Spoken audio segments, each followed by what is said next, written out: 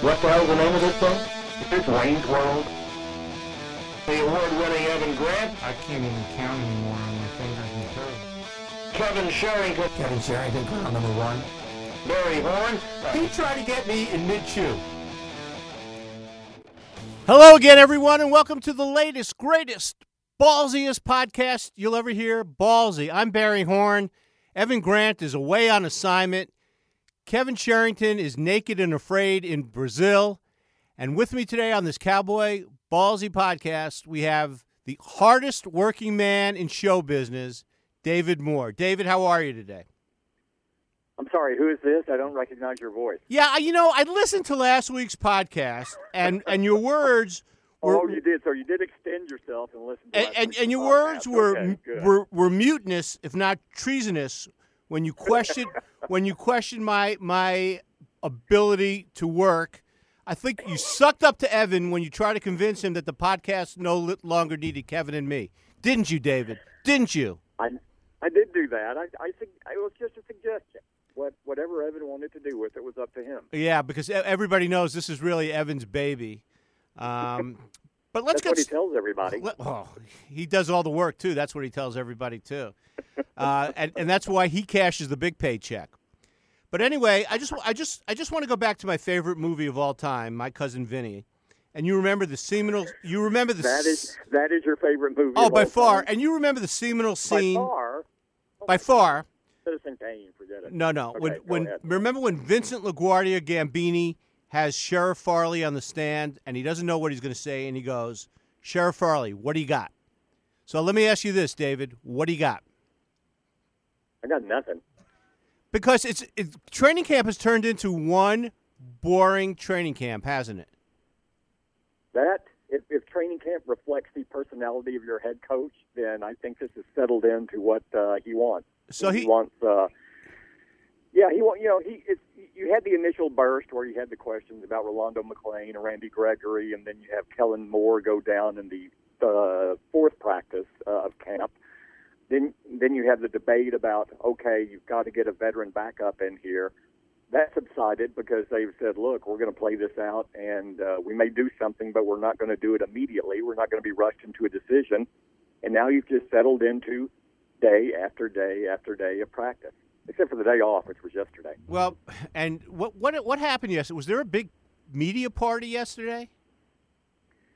I've heard reports that there was a media party, yes. And that you did not attend because you were working? I believe I may have been at the media party. So working it strictly. Oh, I know. You were going. What's going to happen? You were going around with your pad and pencil and your iPhone, videotaping everything. You know what that training camp needs? That training camp needs a what's her name? Yulia Efimova. Do you know who I'm talking about? I'm not quite sure. I think you butchered the name. Maybe pronounce the name correctly. Oh, pronounce it for me, David. No, I know. No, go ahead, please. Well, she's the Russian swimmer, the cheating Russian swimmer that NBC has. She is now taking. There's only one. Well, she was the one in the pool yesterday that lost to Mom and apple pie and everything, and it was a great moment for America. She has replaced the East Germans in the NBC storytelling thing. She is the villainous. And it was quite a moment for America. But let me ask you this. So the story in Tuesday's Dallas Morning News talks about a slogan, the new slogan of camp, which tells us that there's not much going on. The 17-inch slogan, what is that about?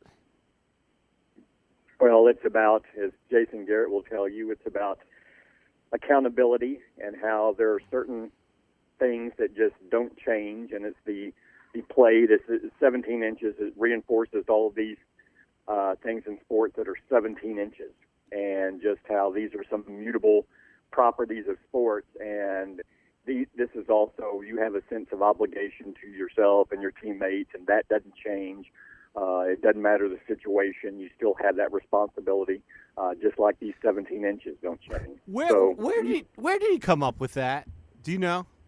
Did he spend all off season coming up with that? Jason Garrett has notebooks together, and he certainly gave thought to what it was he wanted, what message he wanted to get across. and in what way he was going to get across that message. He spends a lot of time on that in the off season. He's talked before about how he analyzes other professions and see how they communicate and get the same message across. And I remember him talking one time about how he started talking about preachers and how it's like, it's the same message a lot of times over and over, but you have to find different entry points in. You have to find different ways to keep it fresh, even though it's the same message.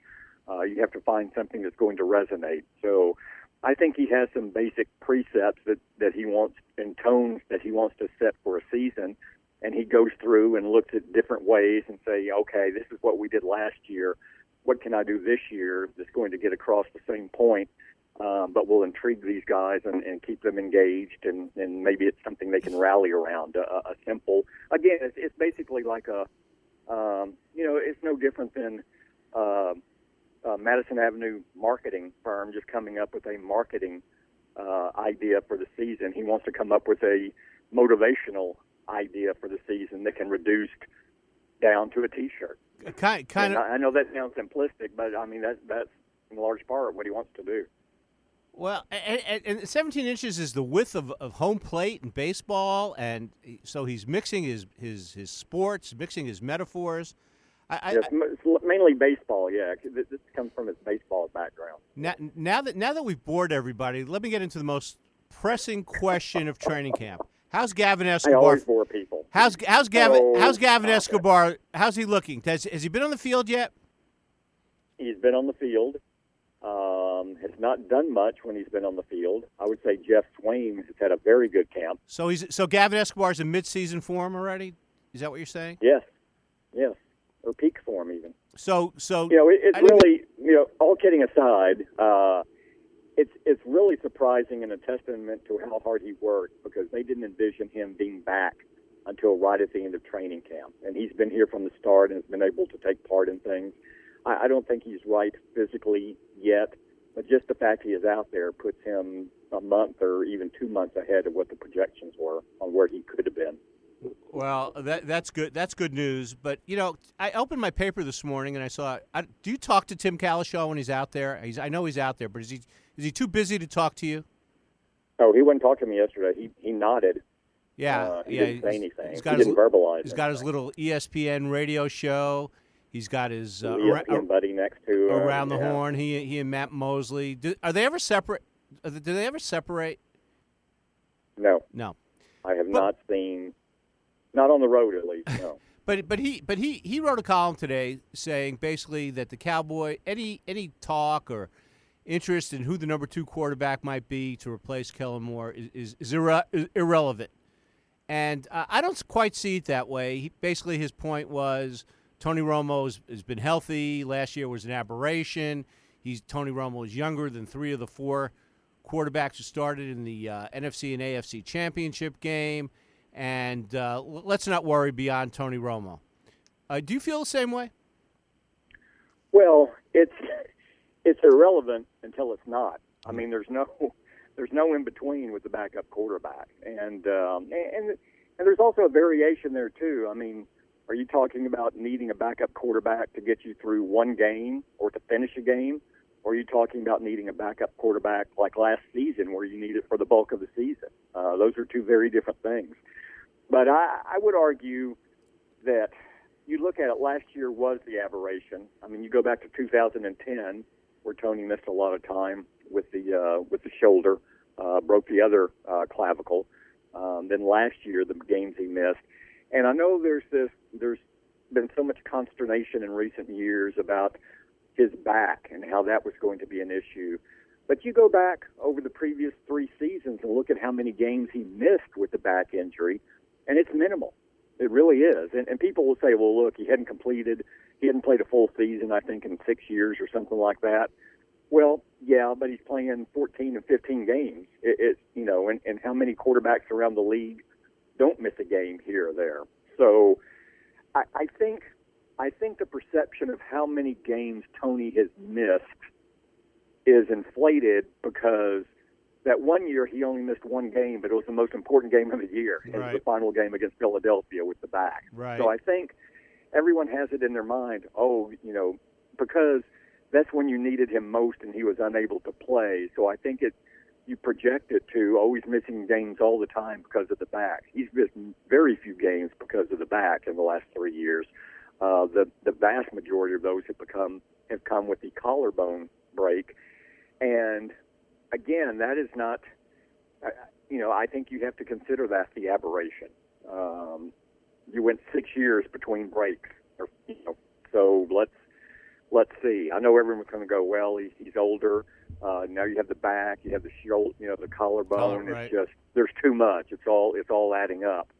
And I agree that the toll the game is taking on his body is adding up.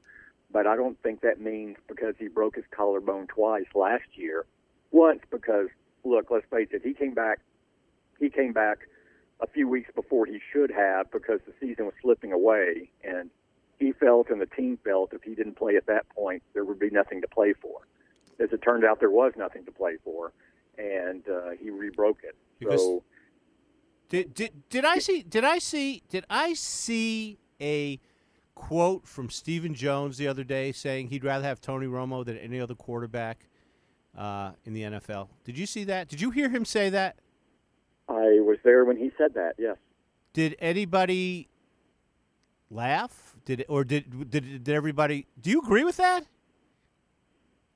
Well, no. I mean, there are better quarterbacks in the league.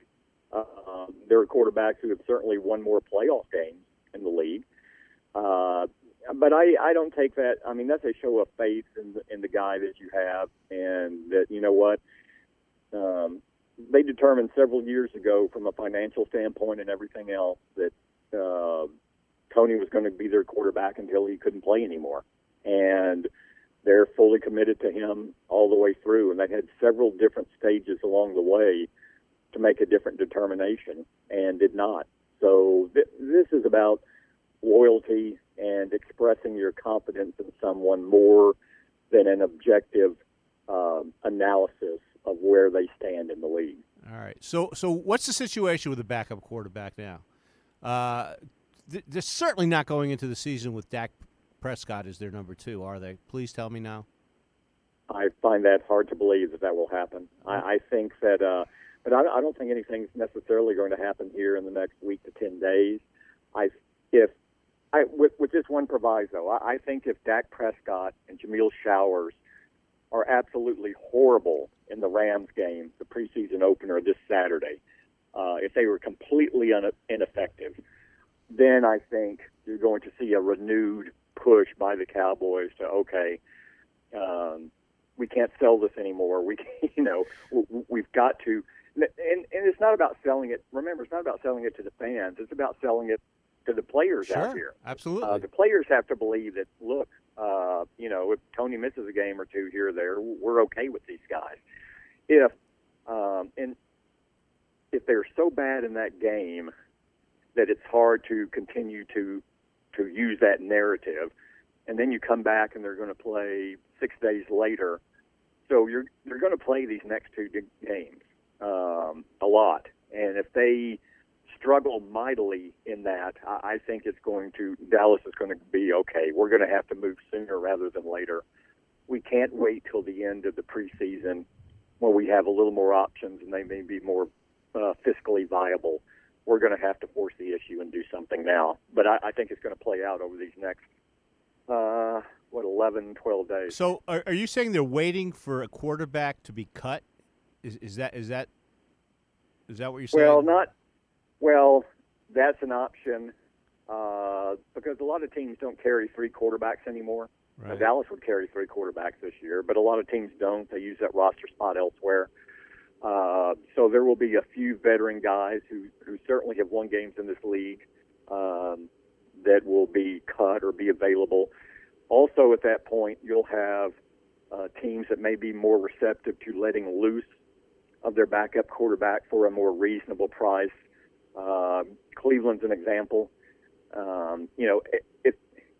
If their third-round pick has a really good training camp and they go, you know what, we're still going to win only 5 games this year. We're all about the draft going forward. Josh McCown is a 37-year-old veteran quarterback Could he help us win some more games? Sure. But is that going to help us in the long run? No. So you know what? Dallas, we know you want him, so we're going to ask for less of a draft pick than we're asking for right now when we believe you're desperate. A lot of this is just leverage. I mean, it's Jerry trying to get across that we're not desperate. We're not going to be held hostage by this. So you know what? You just go ahead and hold on to Josh McGowan because we're not going to pay your price. But when the quarterback, if that is the situation, and by the way, I'm surprised of your negativity in talking about Prescott and Jameill Showers, because I didn't hear you say, but if they have outstanding preseason games in their first 2 preseason games, you didn't give us that scenario, but that's okay. Can Ron Leary bring a quarterback? Is he a chip in that? Sure. But, again, and I know people are saying, well, just trade him and get you a quarterback in. You might be able to do that.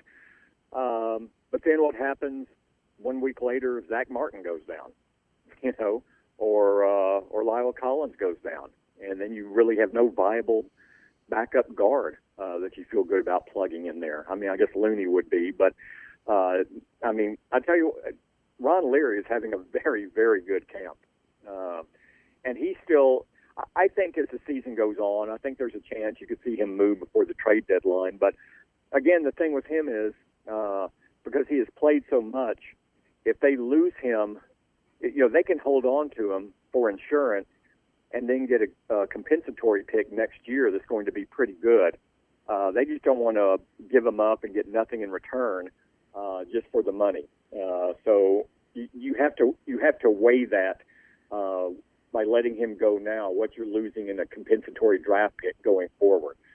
So that factors in on him, but sure, that's in play as well. And the other thing on McCown is finances too. McCown makes a little over $5 million this year.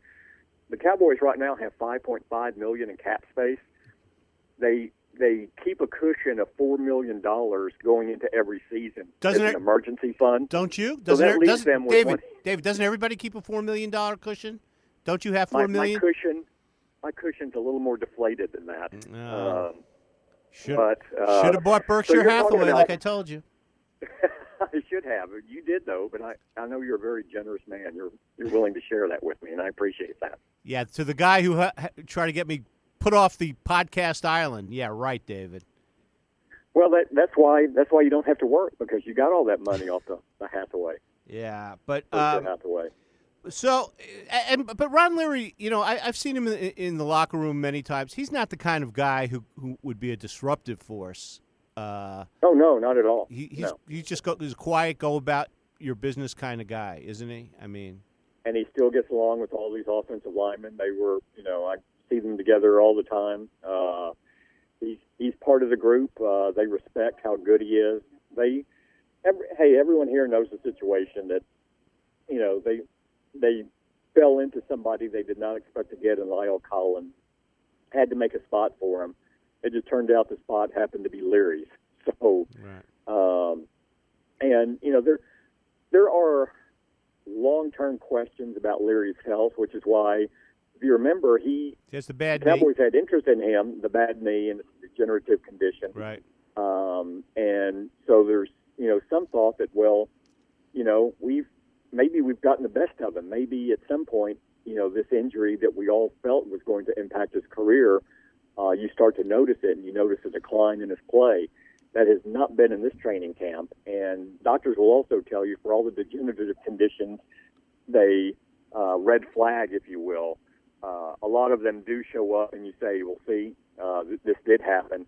But sometimes there are athletes who get through, and it's never an issue or hinder their career. And Ron Leary could be that guy. We just don't know yet. But what he has done to this point in this league, certainly he could start on the vast majority of offensive lines in this league. There's no question. So, speaking of degenerative knee conditions and bad knees, how's the Cowboys' second-round draft choice doing, Jalen Smith? Still working on the side, doing stuff with cords. while Jerry keeps open the possibility of, him playing this year, I haven't spoken to anyone who seriously considers that it's an option that he would be available to play at any point this season. They took him with the knowledge and the expectations of, this is going to take a year, and we believe he's going to be right. Otherwise, you shouldn't and wouldn't spend a second-round pick on a player you don't think he's going to be ready for you in 2017.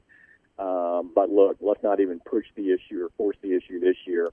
Let's get him ready. Let's put this base in. He's a good guy, and we'll go from there. And how's Andrew Gatchkar looking? What's the verdict on his injury? Well, that's there's a fracture at the base of his thumb. My understanding he's going to be out 3. That happened last week, so now you're looking at 2 to 3 weeks left before he returns. So it's right around the start of the regular season, and he will need to play the season in a soft cast. And how does that affect the linebacking situation? Has it, or are they just confident he'll be back? Well, there are a lot of guys there. Damian Wilson had a really good off season. He hasn't practiced yet due to his bizarre paintball injury. Right. Kyle Wilbur has a bad back. He hasn't been doing a lot out there. Hasn't been doing anything lately. Justin Durant, who they signed to bring in, they're still getting him. He's a veteran guy. They're going very slow with him. They're getting him in shape to where he can contribute by the start of the season. So they're very thin at linebacker right now as far as these reps and getting through practice. In fact, an old North Texas guy, Derek Akune, is getting a lot of time out there and has really impressed them with his ability to pick up the system and be in the right spot. He's an undersized guy, but it's not unusual to be undersized in the defensive front in Rod Marinelli's scheme because it emphasizes speed over size. So we'll see how it shakes out. The thing is, all of these guys should be back with a week to 10 days left in the preseason, or at least in training camp before the season starts. So I don't think you've gotten a real good look at what you're going to have at linebacker yet, and you certainly haven't gotten a good look at what you do or don't have in the defensive line because all of the players out there. In fact, I'll say they're going to get 3 back today: Tyron Crawford, Terrell McClain, and Cedric Thornton, who have all missed time here over the last week, are all expected to be back in practice today. It reached the point they were down on that one technique, basically the nose tackle in this scheme. They had so many players out that the starting defensive tackle over the last 3 days of practice was your former SMU player, Zach Wood. Wow. Wow. So, but that makes me feel good. I thought you were going to say it was Evan Grant, and then I was going to that would make me feel bad. Zach Wood is better than Evan Grant at nose tackle. Let me ask you this: I missed the. I was. What were you going to say? No. No. Finish your thought. Go ahead. No. I was traveling. I missed the blue-white scrimmage. Oh my God! What did I miss? What an oversight! You missed a practice like any other practice, except for the final 12 to 14 plays. They put all of the some second teamers, third teamers, and body fillers at the roster to help you get through camp. They all got to tackle, so they get out there and actually tackle for the first time in camp.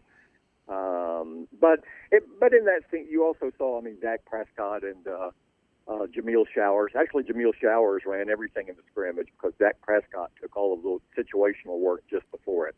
Right. So it is really no different than any other practice, except for the fact they end it with 12 plays of tackling and going to the ground. But all of those players are rookies or players that you haven't heard of and have very little shot of making the roster. Well, I've almost exhausted my list of questions. Do you have any questions for me? Yeah, well, what have you been doing with your time off? I've been on vacation and basically haven't gone anywhere. And a staycation then? Yes. But here's the good news: Berkshire Hathaway, I'm just looking, is up $2,000 a share today. That is wow. So give me quite a bump. Give me the most surprising plus player you've seen in camp. The guy you go, wow. You know, there hasn't been a lot of wow in this camp. In past camps, even though you knew how good he was, there were constant wow moments by Dez Bryant. You still see those, not as much as you did in the past, or maybe some of it is you just become accustomed to it because he does it so often. Right. But, you know, he didn't play a lot last year in camp, and so the number of compelling plays that you drop your jaw, Dez still makes more of them than anyone else out here, but it's probably still not to the percentage it was before the injury or before last season. Right. So I think he's still working his way back in shape, but I mean, you certainly see that he's, you know, working back to that point. You know, there's a receiver, Andy Jones, that's been doing some nice things in this camp. He catches your eye. He's a tall receiver, good speed. But when you start looking at the numbers, he's a nice camp story, and you notice him, but it's hard to see how he's going to make the 53-man roster. I don't think they're going to keep more than 5 wide receivers. I'm not sure who you would knock out to do it. So you notice him, and you go, hey, he's doing some good things. Again, you know, I hesitate to say wow, but you notice Jeff Twain, the tight end. I think he's had a very good camp. You mentioned him earlier. He's the from the University of Texas, correct? Texas, yeah. Yeah. And you know, he's getting more of a chance out there. They liked him last year, but he's getting more of a chance because James Hanna has had a knee issue and Right. he hasn't been out there. So he's getting a few more looks than what he would normally, and I would say he's making the most of those. But you know, another guy that's wow moments, I don't know, but you certainly notice him, and that's their 6th round pick, the cornerback, Anthony Brown. I think he's doing a pretty good job, and you talk to the other defensive players, they certainly notice him, and they talk about what a good camp he is having. You know, he intercepted Tony Romo in his first practice. Since then, they're using him a lot at slot corner, which he's never played before, but he's picked up and he's done a good job in these practices. And then toward the end of last week, when they were resting Orlando Scandrick and Mo Claiborne, not Mo Claiborne, but Brandon Carr, he was actually starting on the outside and played pretty well. I will throw one other guy in because you don't see him a lot. You know, I would say probably the best camp so far by a defensive player, from talking to people and just what you see, is Mo Claiborne.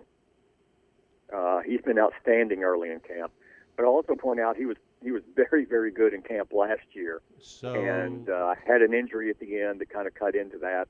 And I thought he had a very solid season last year. But if you're looking at a guy where people are saying, wow, he's really having a camp on the defensive side of the ball, I think you would point to Mo Claiborne first. Well, that's good news. So watch what I do here. We just talked about who had the wow moment. Now watch this maneuver. Who is the bow wow player of camp? The guy who's you've been most disappointed in. You're such a wordsmith. I try. You always do this. Always do this. I try. It's an amazing skill. I try. That's what I work on when I'm on vacation. I come up with these things, just like Jason Garrett. It took him all off season to come up with this. You have your notebooks and you go through and see what the 17 places you can turn. There you go. So who's the player that you go, I thought he'd give us more. I thought he'd show more. You've been most disappointed in? Well, this guy hasn't shown much to me in a couple of years, so I don't know if I should be surprised that he hasn't shown much this camp. But receiver Devin Street, You just don't notice them out there. I mean, you notice Andy Jones, you notice the other guys, and they keep talking about Devin Street being in the mix, and I just don't see where he makes any plays, or certainly enough plays out here to warrant that type of consideration. So I would put him in there. I'm sure our headline writers who will transcribe this will have a field day with that. And hit the street, yes, I know. Yeah, hit the street or something like that. So your relationship with him might sour after that. It's I guess I'll have to live with the consequences of that. I guess. Anybody else? Anybody of consequence that you thought might be a producer this year, somebody who might produce, who now you're thinking maybe not? Well, I don't think this guy isn't going to produce, but when you look at the defensive line and all the question marks there, and you factor in that DeMarcus Lawrence, who is their most productive defensive lineman from last year, who remains on the roster, is going to miss the first 4 games with the suspension, I would say you have to have a strong season from Tyrone Crawford, and you have to have it from the start. He's the guy that can stabilize this line and give you some push and give you a chance to be effective. He wasn't at his best last year because he played most of the year with a torn rotator cuff, and he had that surgery. Was supposed to be fine. Talked to him on the first day of camp and said he was really feeling good and the shoulder wasn't an issue, and now he's been out for a week with a back issue. He's supposed to return today. They say it's minor, but this is a guy really for 2 years other players have pointed to as, you know what, this guy is going to break out.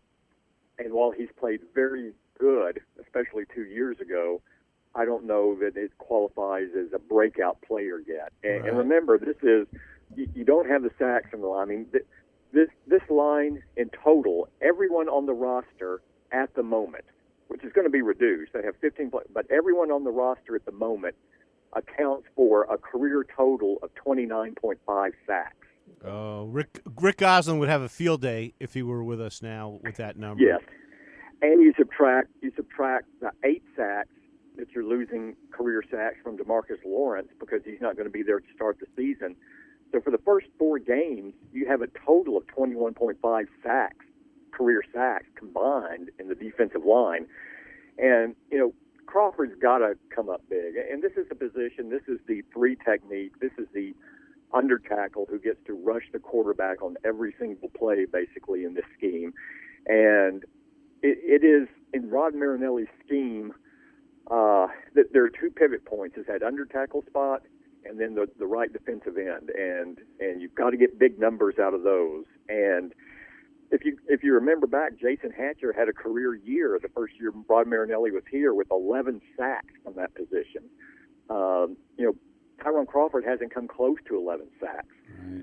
So he needs to, in my mind, he needs to be an 8 to 10 sack player minimum for this defensive line to be effective. And you need to see that, and you need to see it from the start. So he needs to get back on the field, and he needs to give this team something if it's going to live up to the expectations that it has defensively and quiet all of the doubts and skepticism that is on the outside.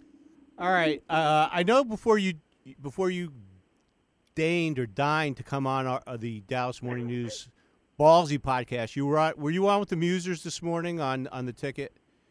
I may have been. Did they which was more fun, being on with me or being on with them? Come on, David.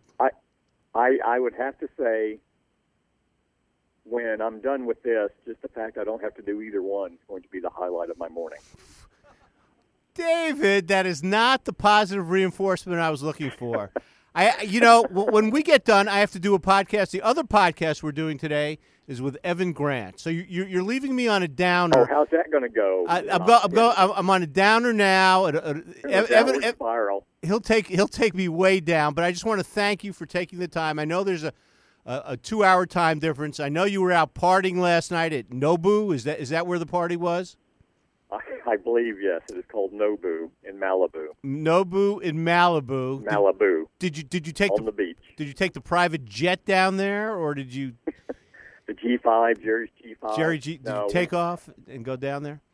But listen, no, I used the Jim family helicopter on this one, but didn't need the plane. Thanks for being with us. I don't know if Evan will be with us again next week. I don't know where his schedule will take him. I do know that Kevin will still be naked and afraid in Rio or in Brazil. Hopefully, that is not a good visual. Well, I might add. Well, we're a podcast, thankfully, so people don't have to get that.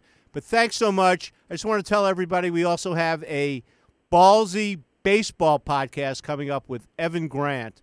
So please. But if you can only listen to one, listen to this one. Absolutely. Well, it's a Cowboy podcast, so I think that it should outrate and outdo the Ranger podcast. I don't know what 3-1, 4-1. If it doesn't, we're blaming you. Well, discuss that with Evan to open his little podcast today. I have some bones to pick with him. He was pretty receptive to your wanting to get me off the island. So, anyway, David, he set the tone. He set the tone last week. I will say that. Thanks so much. Thanks for being with us. Barry, thank you. No, I just want to tell you that producer Tommy was only on his phone for about 18 of the 36 minutes of this podcast, and he's ready to. That's not true. Oh, there he is. He's here. But thanks so much. That's better than Brian. That's better than Brian, who just leaves the room and does whatever. Oh, he falls asleep. So, anyway, thanks, David. Look forward to talking to you again. Okay, thank you, guys. All right. Talk to you soon. Be well. Well, that was the great David Moore. We're moving on from the great David Moore to the great Evan Grant. We'll have a podcast with him. And until next week on the Cowboy Ballzy podcast, I'm Barry Horn saying thanks for listening.